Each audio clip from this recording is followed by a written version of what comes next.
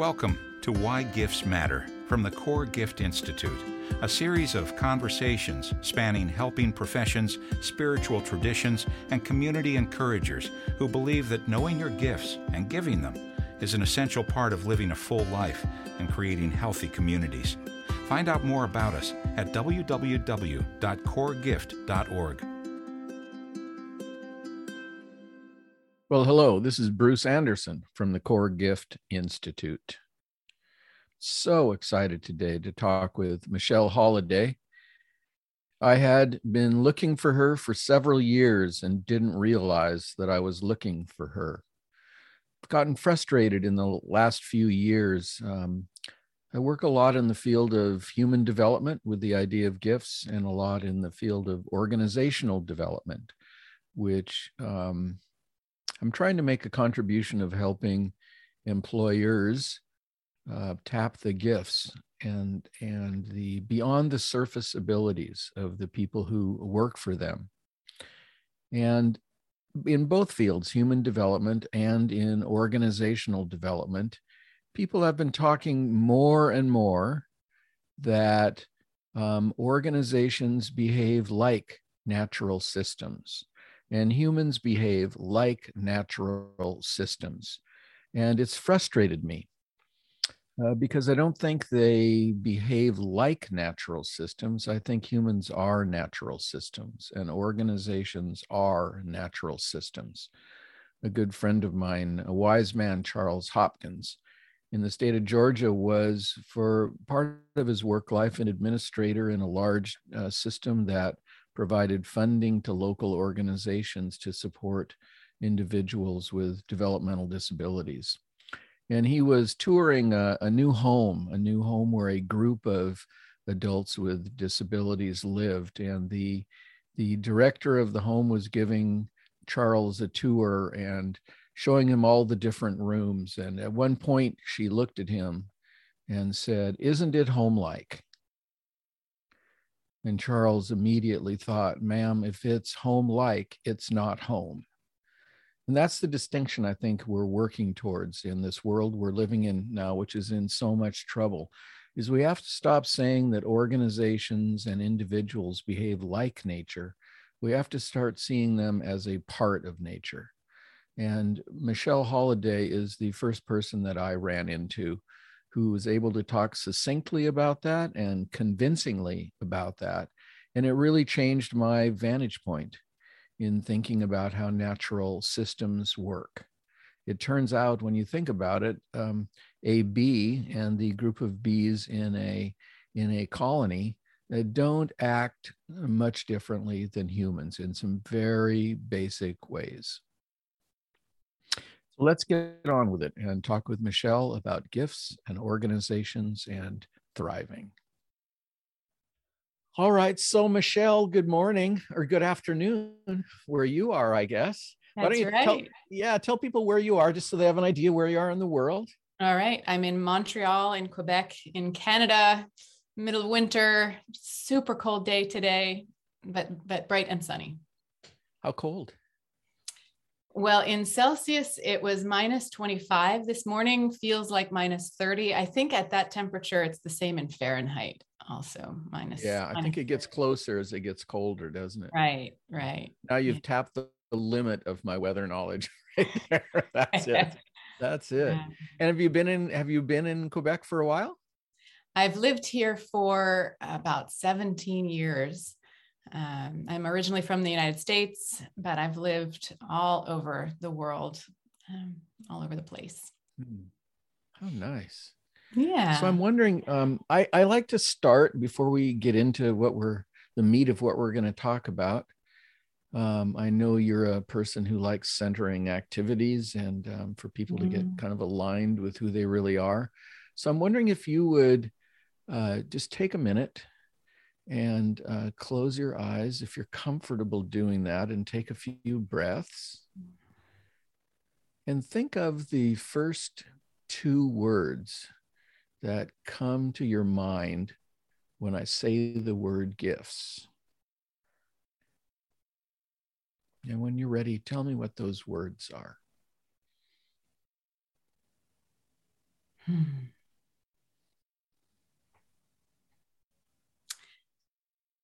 Mm-hmm. The words came so quickly and I was surprised at them. The first was talents and then life.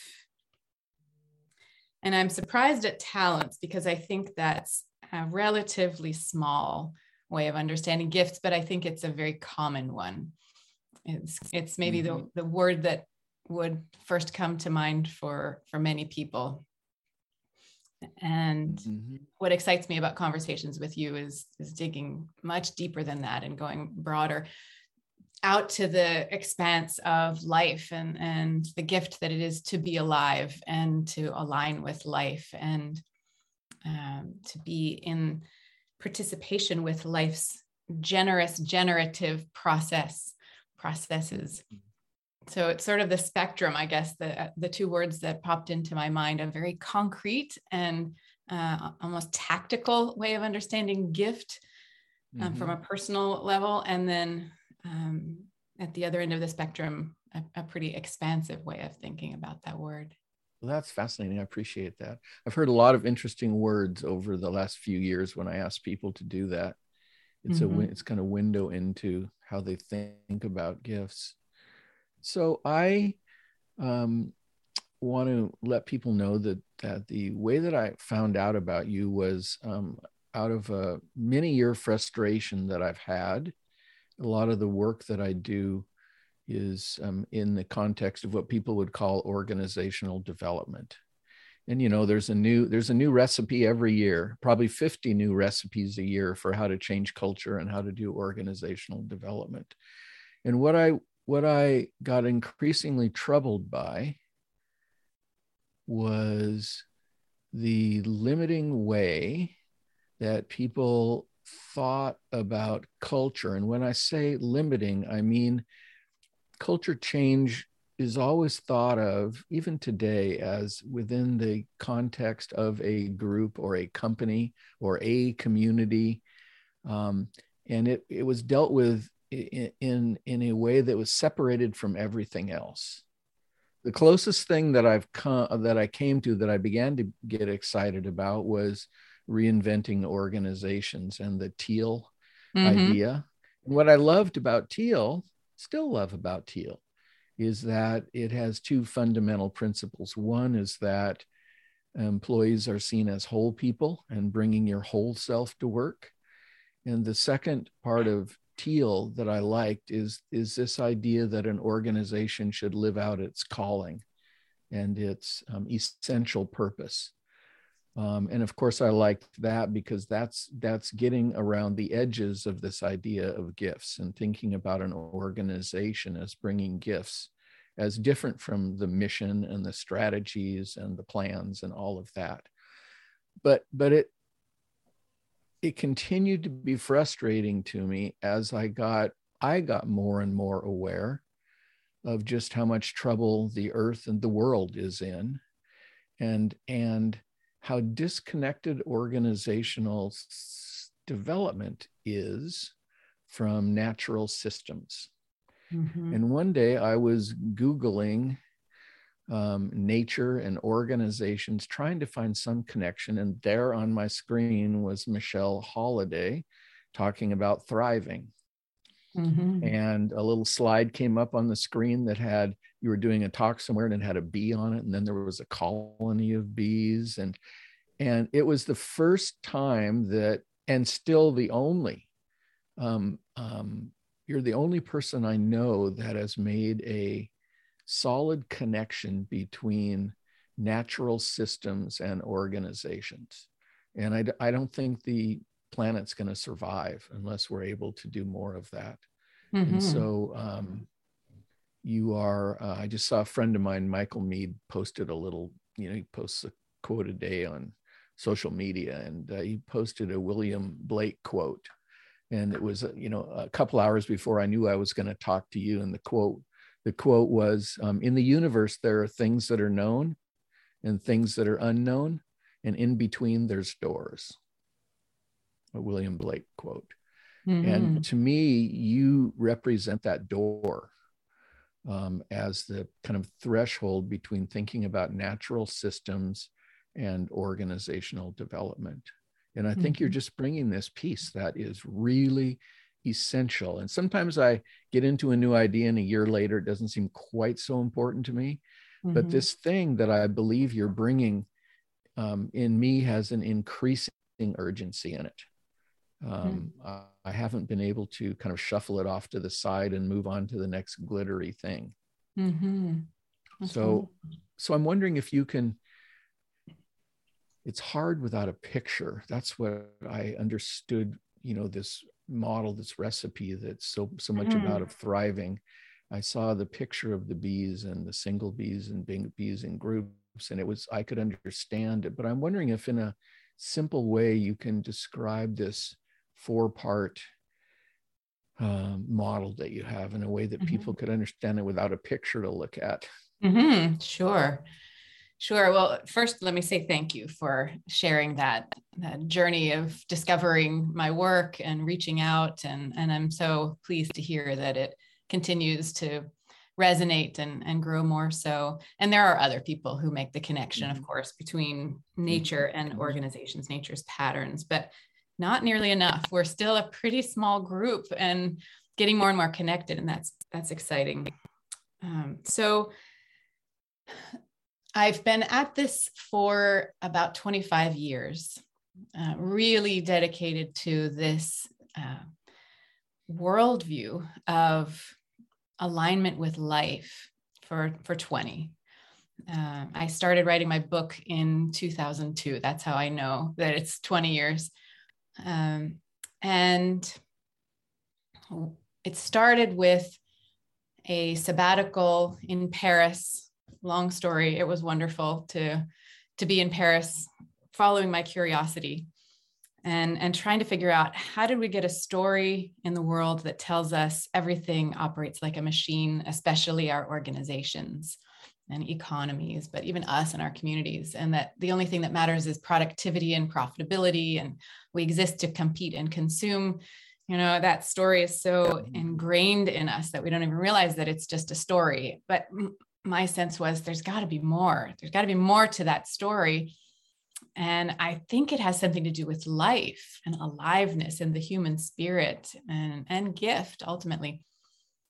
So I spent a year and a half studying biology and also a whole range of other disciplines, truly following my curiosity to see what does it mean for something to be alive? What does it mean? And what does it take for something that's alive to thrive? And what could we learn from that? How could we bring that into our work in communities and organizations? So I found that there are these 4 patterns or characteristics or fertile conditions that have to be cultivated in any living system if it is to thrive, including us and our organizations. And I started thinking of those as life's universal design principles.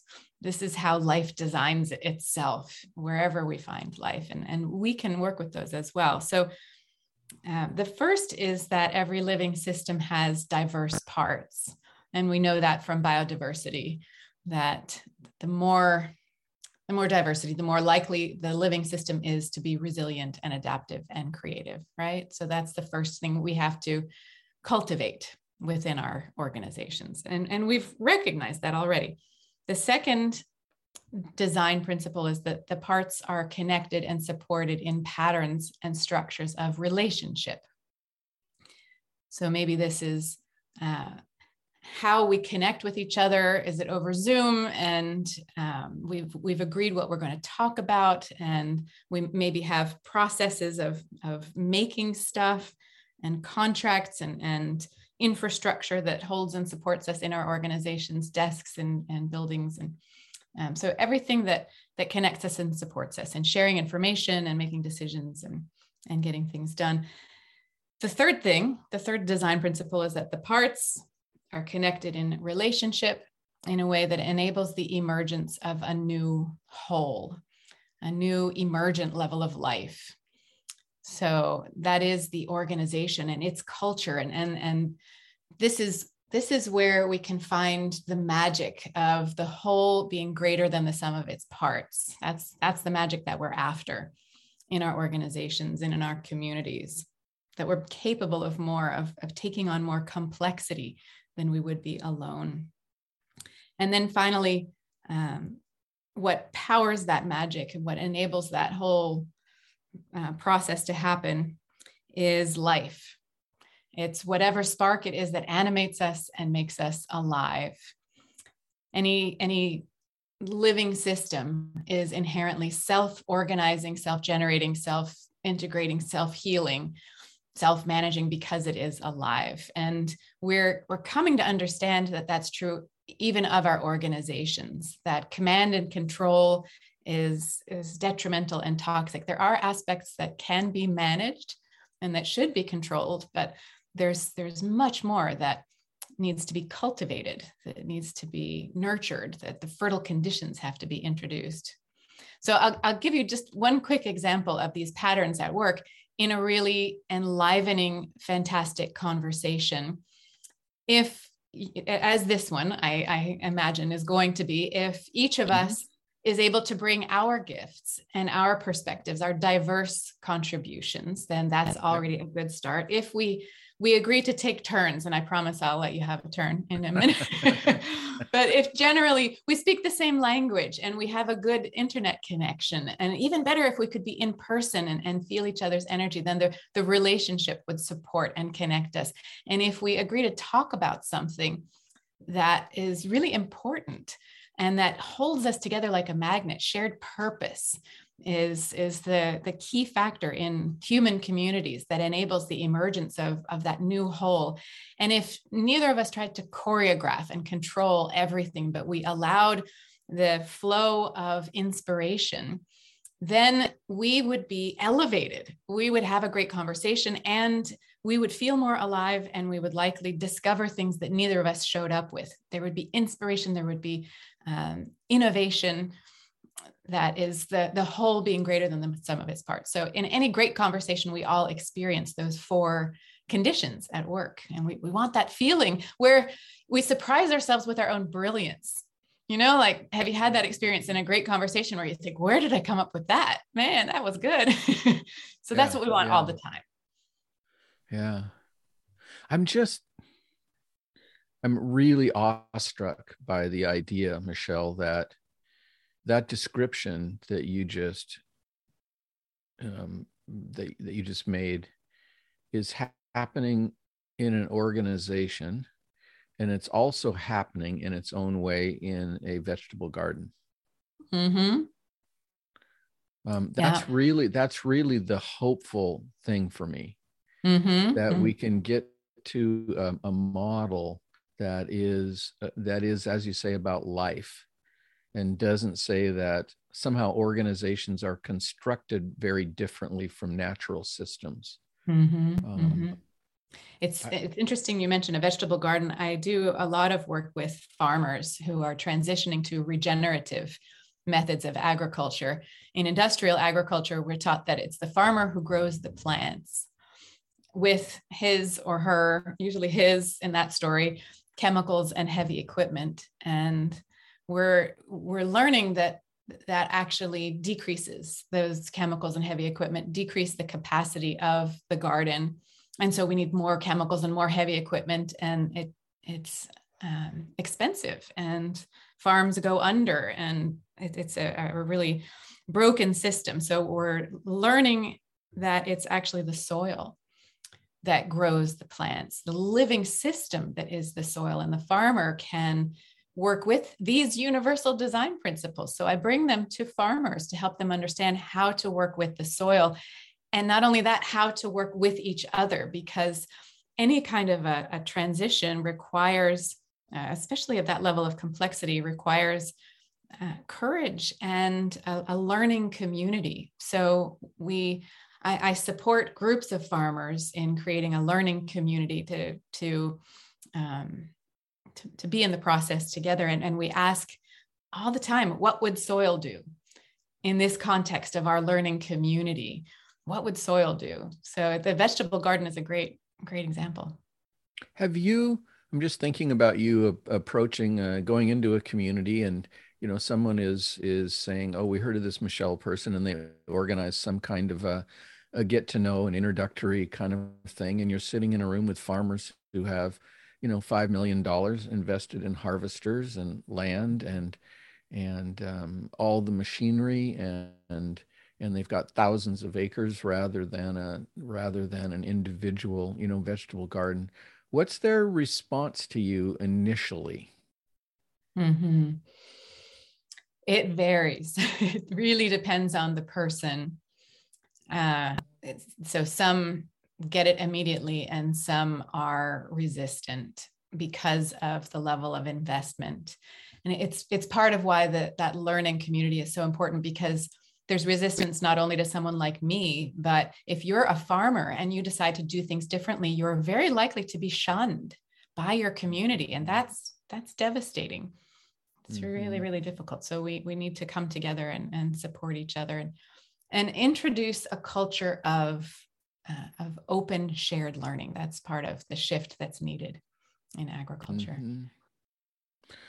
I'm wondering if you have noticed, or if you believe that there is, when you're talking about life and life principles, whether it's with a farmer or in an organization, a helping organization or a manufacturing company, I'm wondering if you have sensed that phenomena, that when you begin talking about these, about life and about larger truths, that you tap into some kind of almost bone language knowing that people have, and you can see their receptivity increase as the closer they get to what they already know is true, but it's shrouded, it's covered up.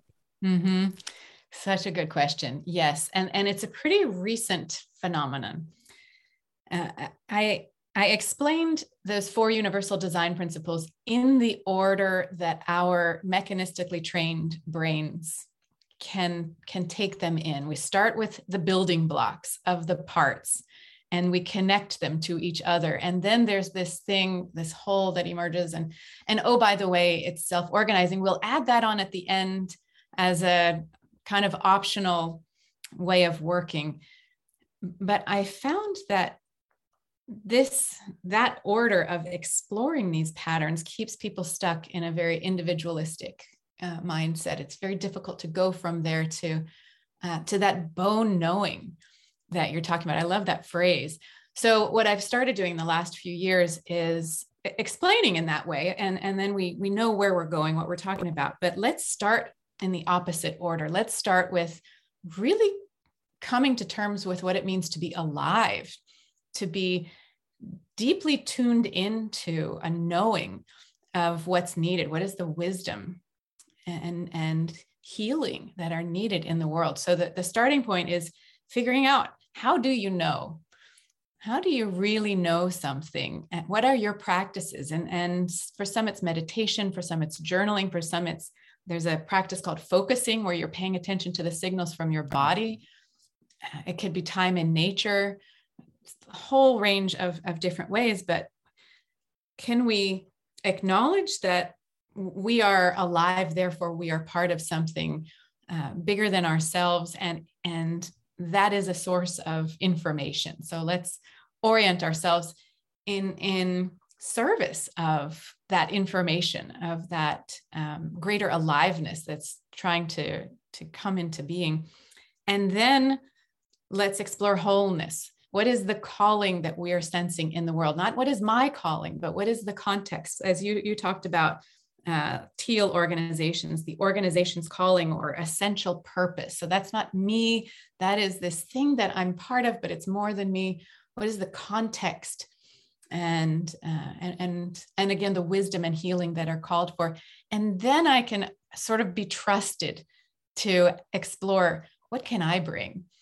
If we introduce that too soon, then it becomes, that sort of overshadows the bigger thing that we're serving, and the knowing gets this clouded by me, I want this, and then we can design infrastructure to connect my gifts to the essential purpose that I'm part of, that's trying to be expressed in part through me. So yes, I do see that there is this deep bone knowing, but we have to be thoughtful about how to invite people to connect to it. Mm-hmm. And by thoughtful, you mean there's many ways in. Yeah, thoughtful, deliberate, and yeah, there are many ways in.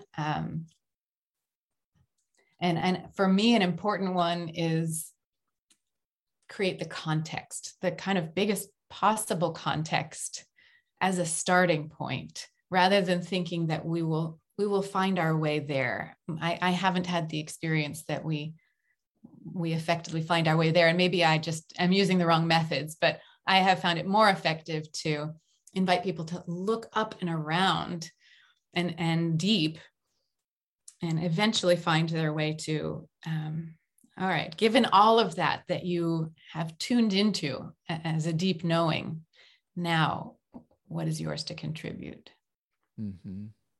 So in some ways that's similar then to an organization having a calling or a deeper purpose that they're about. Mm-hmm. And then asking employees in the organization, what's the gift? What's the contribution you have to make to that greater calling? Right. Right. Mm-hmm. I think there's some urgency in many of the groups that I'm working with who are working with equity and diversity issues, working with organizations with individuals and groups of people who have been systematically shunned and pushed to the outside edges and made to feel like they don't belong. And the mission of those organizations oftentimes, and why they're so interested in gifts, is one of the underlying premises of gifts is that everyone has something to contribute. And so I think organizations over-focus on helping the people that they are serving, the underrepresented groups they're serving, have individual voices as a way to be seen and as a way to belong, and maybe don't focus as much on the larger why of that. Mm-hmm.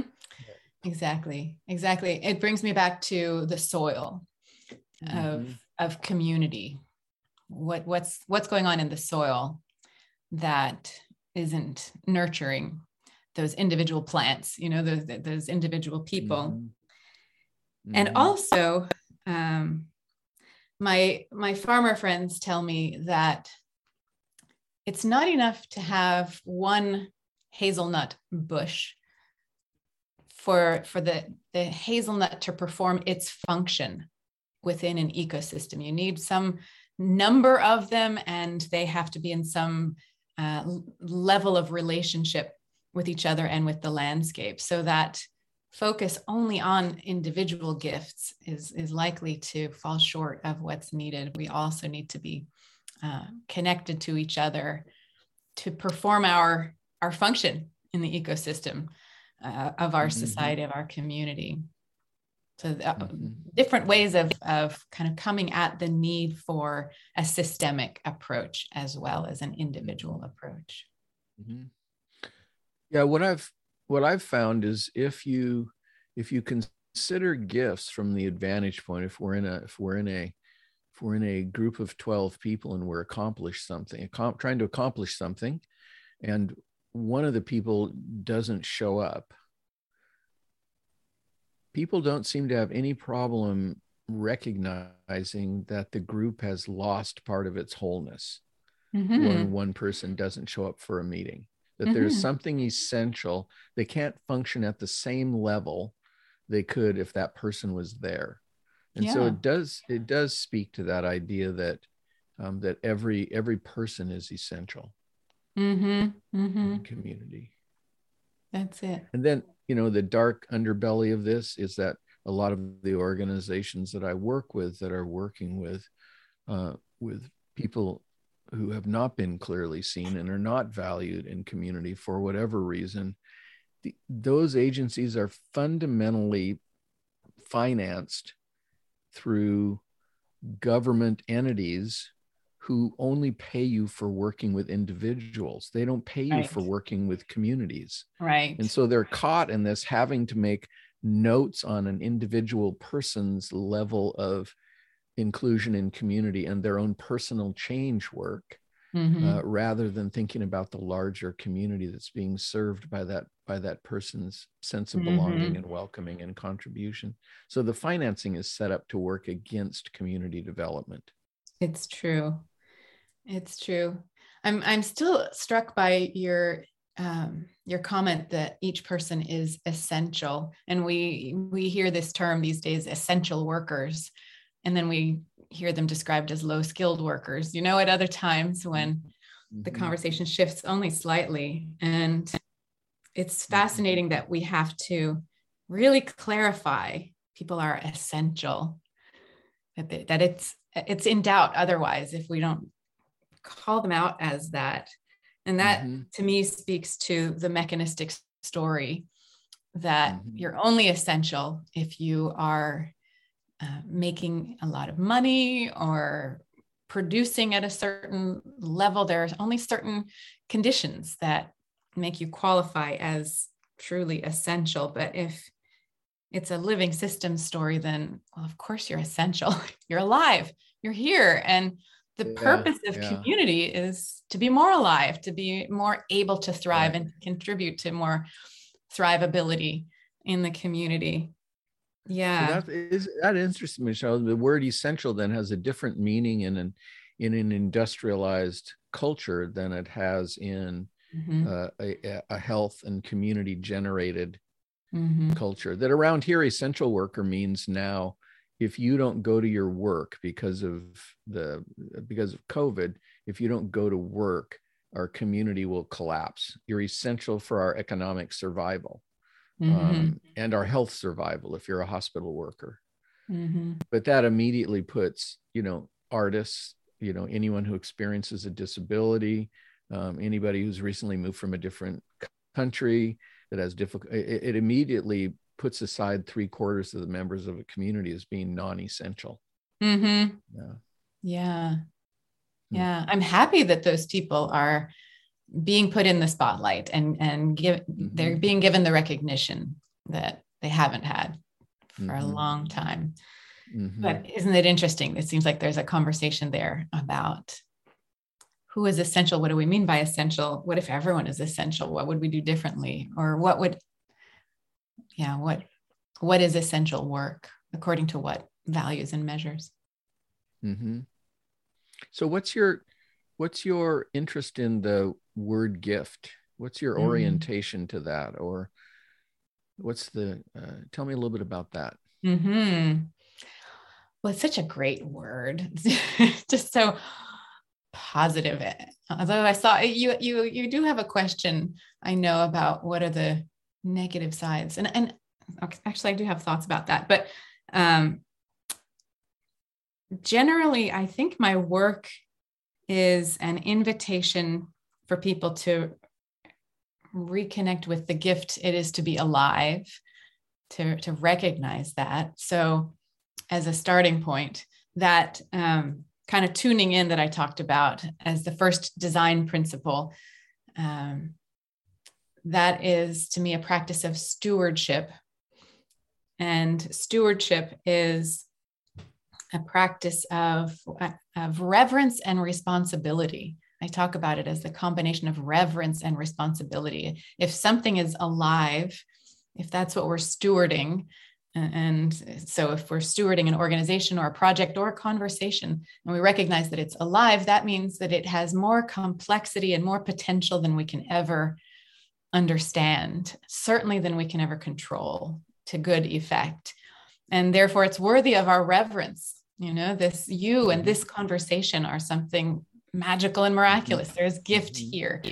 And so even though it's more mysterious and complex than we can control, we still feel called to care for something that we feel reverence for. So it's a little paradoxical, and that's where the responsibility comes in, responding to its needs.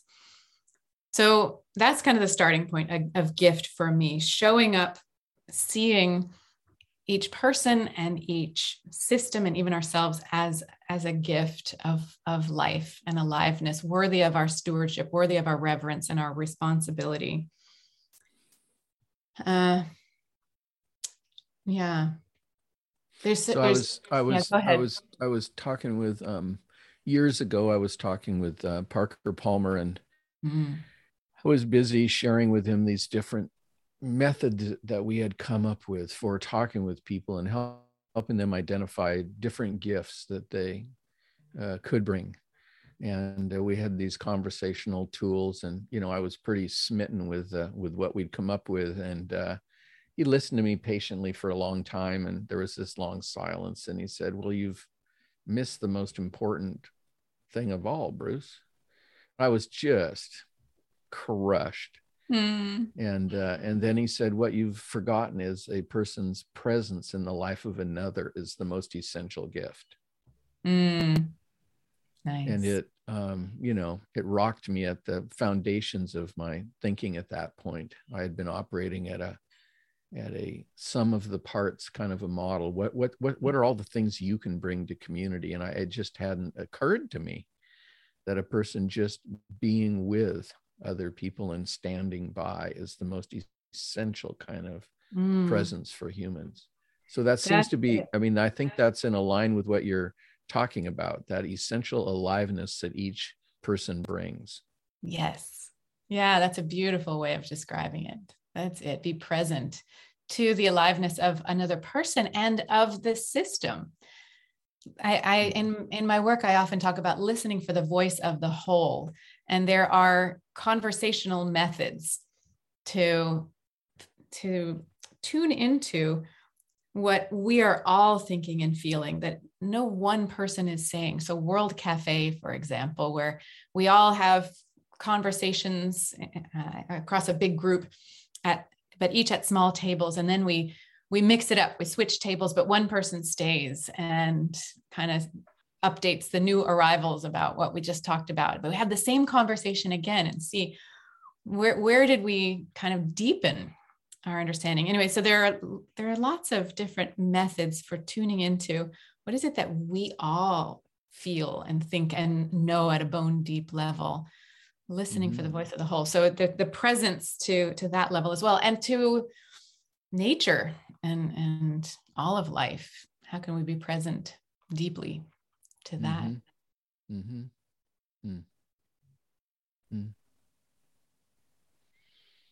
And then what about gifts on more of an individual contribution level? What's your understanding of that? How would you differentiate if somebody said, well, skills, gifts, talents, it's all the same thing, Michelle. We're just interested in what the person can do when they come to help us on Saturday morning. Right. Should we switch to the VP of gift management, instead of talent management? Is it all the same thing? No, it seems somehow much more profound than skills or talents. Something like your groove. In that set of universal design principles, the first one I described was the diverse parts. So that's the individual people, right? And there's another level of detail to that set of universal design principles. And for the parts, I talk about that as cultivating passion, each person's passion, that they are able to share and contribute what is needed of them and what is nourishing to them. So maybe that starts to circle in on gifts and the conditions that have to be cultivated. I talk about as meaning, membership, and mastery. So what is meaningful to you? What is as work and contribution that will be meaningful to you and the story that you're living out? How can this add a new interesting chapter to your story in an authentic way? And how can it connect you meaningfully and deeply to others and to place and to yourself? That's membership. And then mastery is your craft. That's where it starts to resemble talent and skills. But here we continuously want to refine and evolve our mastery. So I don't know if that's an answer to your question about individual gifts, but I think that combination is a powerful, maybe fertile soil for feeling that we're able to show up with our gifts and be nourished in the process. Yeah, I think it's a really wise balcony view of gifts, to say that the first thing about a gift is it has to be meaningful to you. Mm-hmm. You know, it's different from something you can do, in that it's something you really want to do and you'll stick with. So it has to have personal meaning for you. And, you know, we know from all kinds, I just love this explosion of bioscience and neuroscience now. And there's all this proof that we've known is true about humans forever, but now we're starting to prove it with science that people need each other, that the growth process in humans is dependent on social connection with others. We can't actually make it alone. Right. Even if it's just the stories and dreams we care of the others, that we need other humans. So I'm going to do something that's meaningful. And it's the primary way that I'm going to connect with other humans. And then the obligation of something that's meaningful is you keep learning about it. You keep getting better at it. You keep understanding it. You keep finding different ways to use it.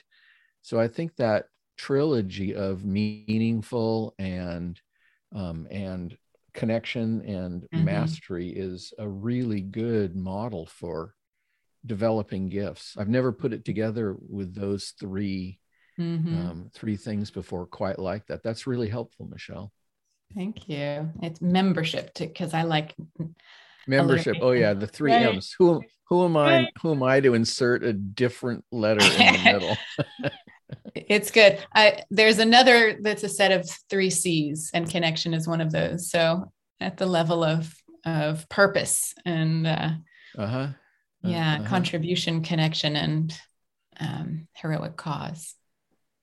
Calling. Same thing, different. Yeah. Right. Mirror image. You like the 3-legged stools, huh? There's pretty good proof that that's a good way to go. Yeah. And it's it's a 3x3 even. There's 3 across, and then it's the shape of a tree vertically. The roots are the passion that people bring, and the fruits and the leaves and the branches are the purpose, the offering up and out into the world that brings us together. And then the trunk is the space of relationship and connection. And I think of as the practice ground, or even practical play sometimes.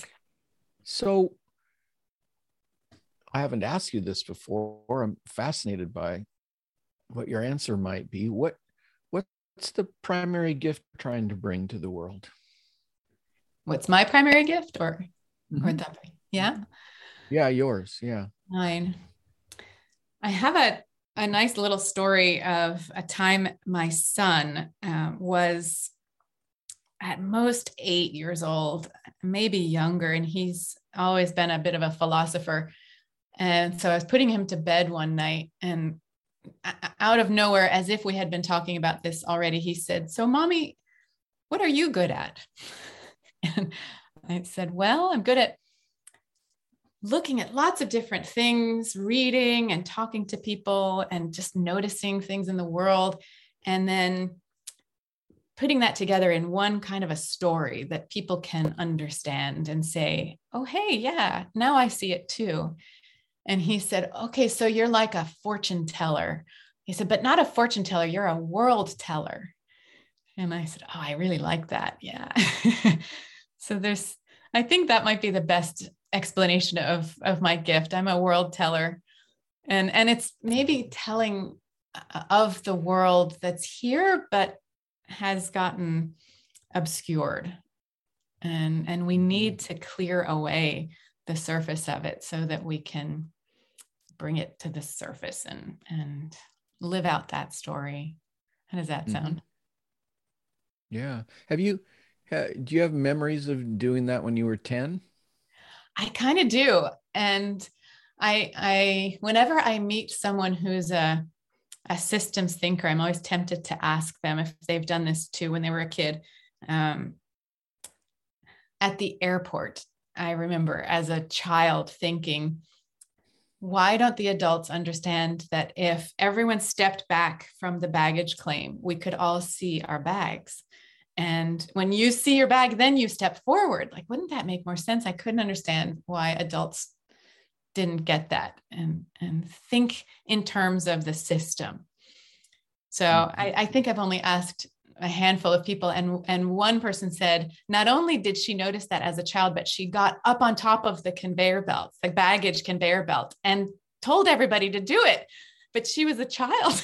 She was like maybe a young teenager, and people stopped and looked at her, and then they didn't do it.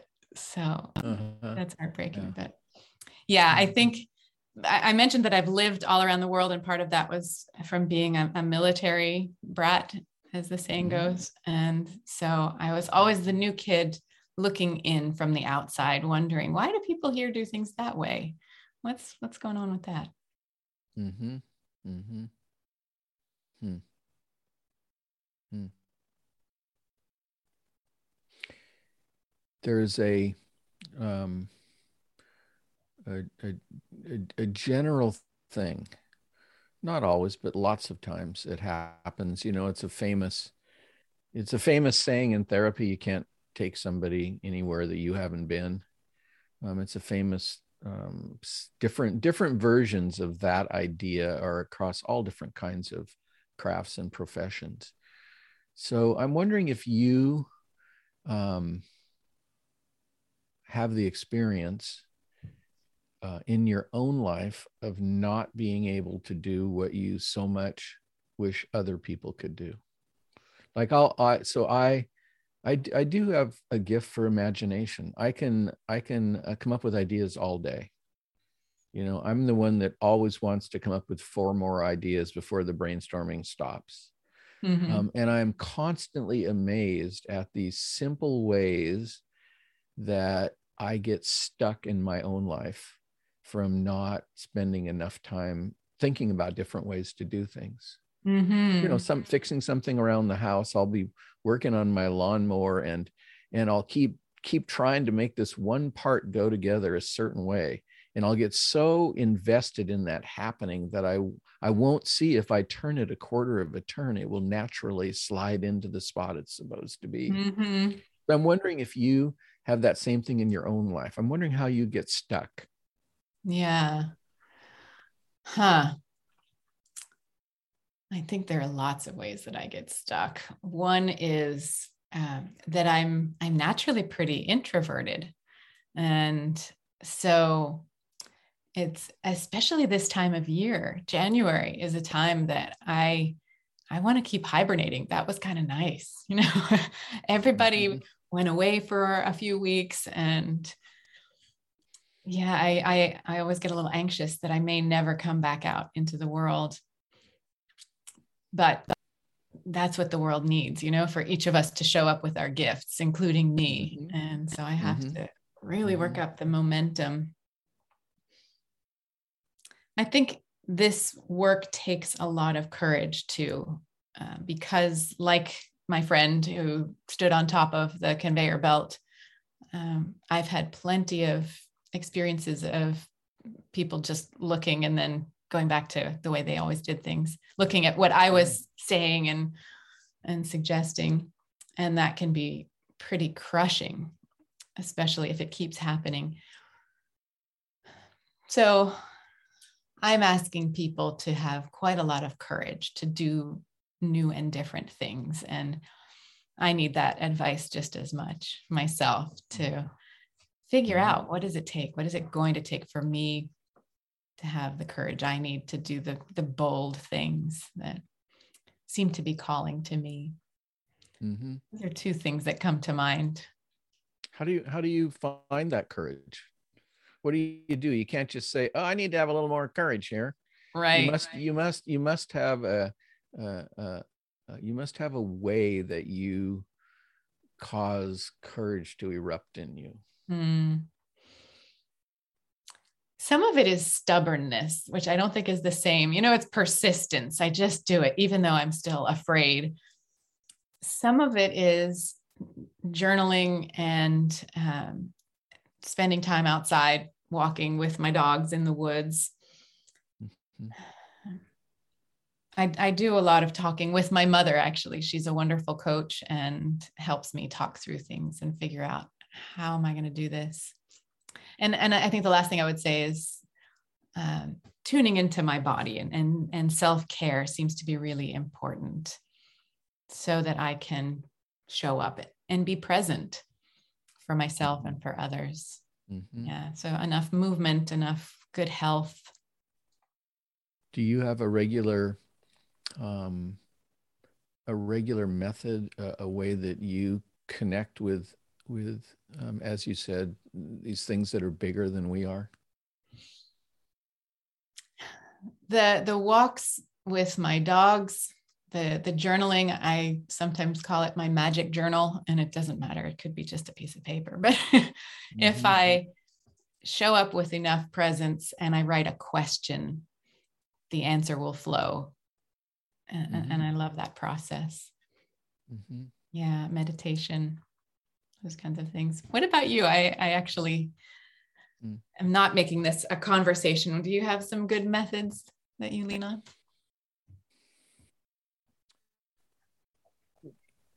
Yeah, I believe in prayer and meditation. I use the word God. It's a word that works for me. I believe in talking to God. And I also, as I'm saying this, I'm remembering that there was a place living on my island in Alaska. I would take off in my little boat, and there across the channel, there were 3 or 4 other islands, and there were very narrow passageways, just, 15 or 20 feet. You couldn't go between the islands when the tide was low.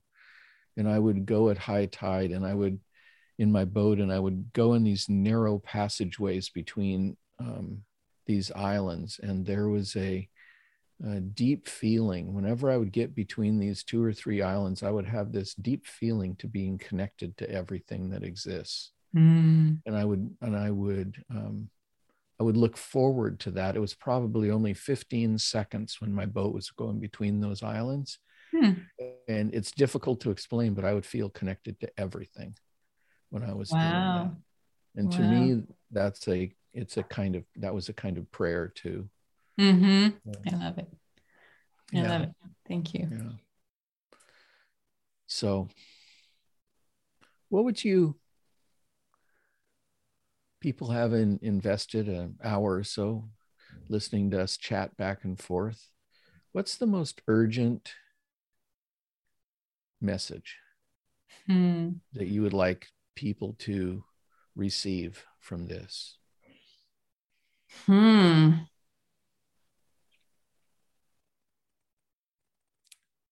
tempted to say, find that passage, find that place where you feel connected to everything, where just being feels like prayer. We so much need to tune in to that deep bone knowing. I wrote an article about the transformation that's needed in tourism. It's another sector where I'm doing quite a lot of work. And in it, I say the crisis we're facing is so severe that We need every sector, every industry to put down their tools, look around and say, these are our skills, these are our gifts, these are our resources. How can we help? And really to be open to the answer. It might not be to do what you've always done. It might be something very different that's needed. So I think the most urgent thing is to find others who are open to that conversation. How can we help? And together, collectively and individually, to be in that practice of presence, of sensing that you experience in the passage, so that you can be guided to wise, compassionate action and healing. If we don't ask big enough questions, and if we don't find our way to that presence and prayer, then all of our technical solutions run such a high risk of perpetuating harm, of continuing to do harm, even with our best intentions. Does that make sense? Yeah, it does. I'm just struck by how close that is to what your 10-year-old child told you that you were good at. Yeah. That's really a beautiful way to end, Michelle. It's just a beautiful way to end. I really appreciate the time, and I have I've been on constant highways in my mind while you've been talking, going in and out and listening and dreaming, and you're so inspiring to listen to. I really appreciate your presence here. Thank you. Thank you. Thank you for the invitation and the wonderful questions. And boy, I wish I could go down some of those highways in your brain. Maybe we'll do it again just for us, so we can explore the many tangents. But it was a real pleasure. Thank you. Yeah, thank you. Mm-hmm. Thank you for listening. To hear more podcasts, explore our gift library, or learn about our training opportunities, visit us at www.coregift.org.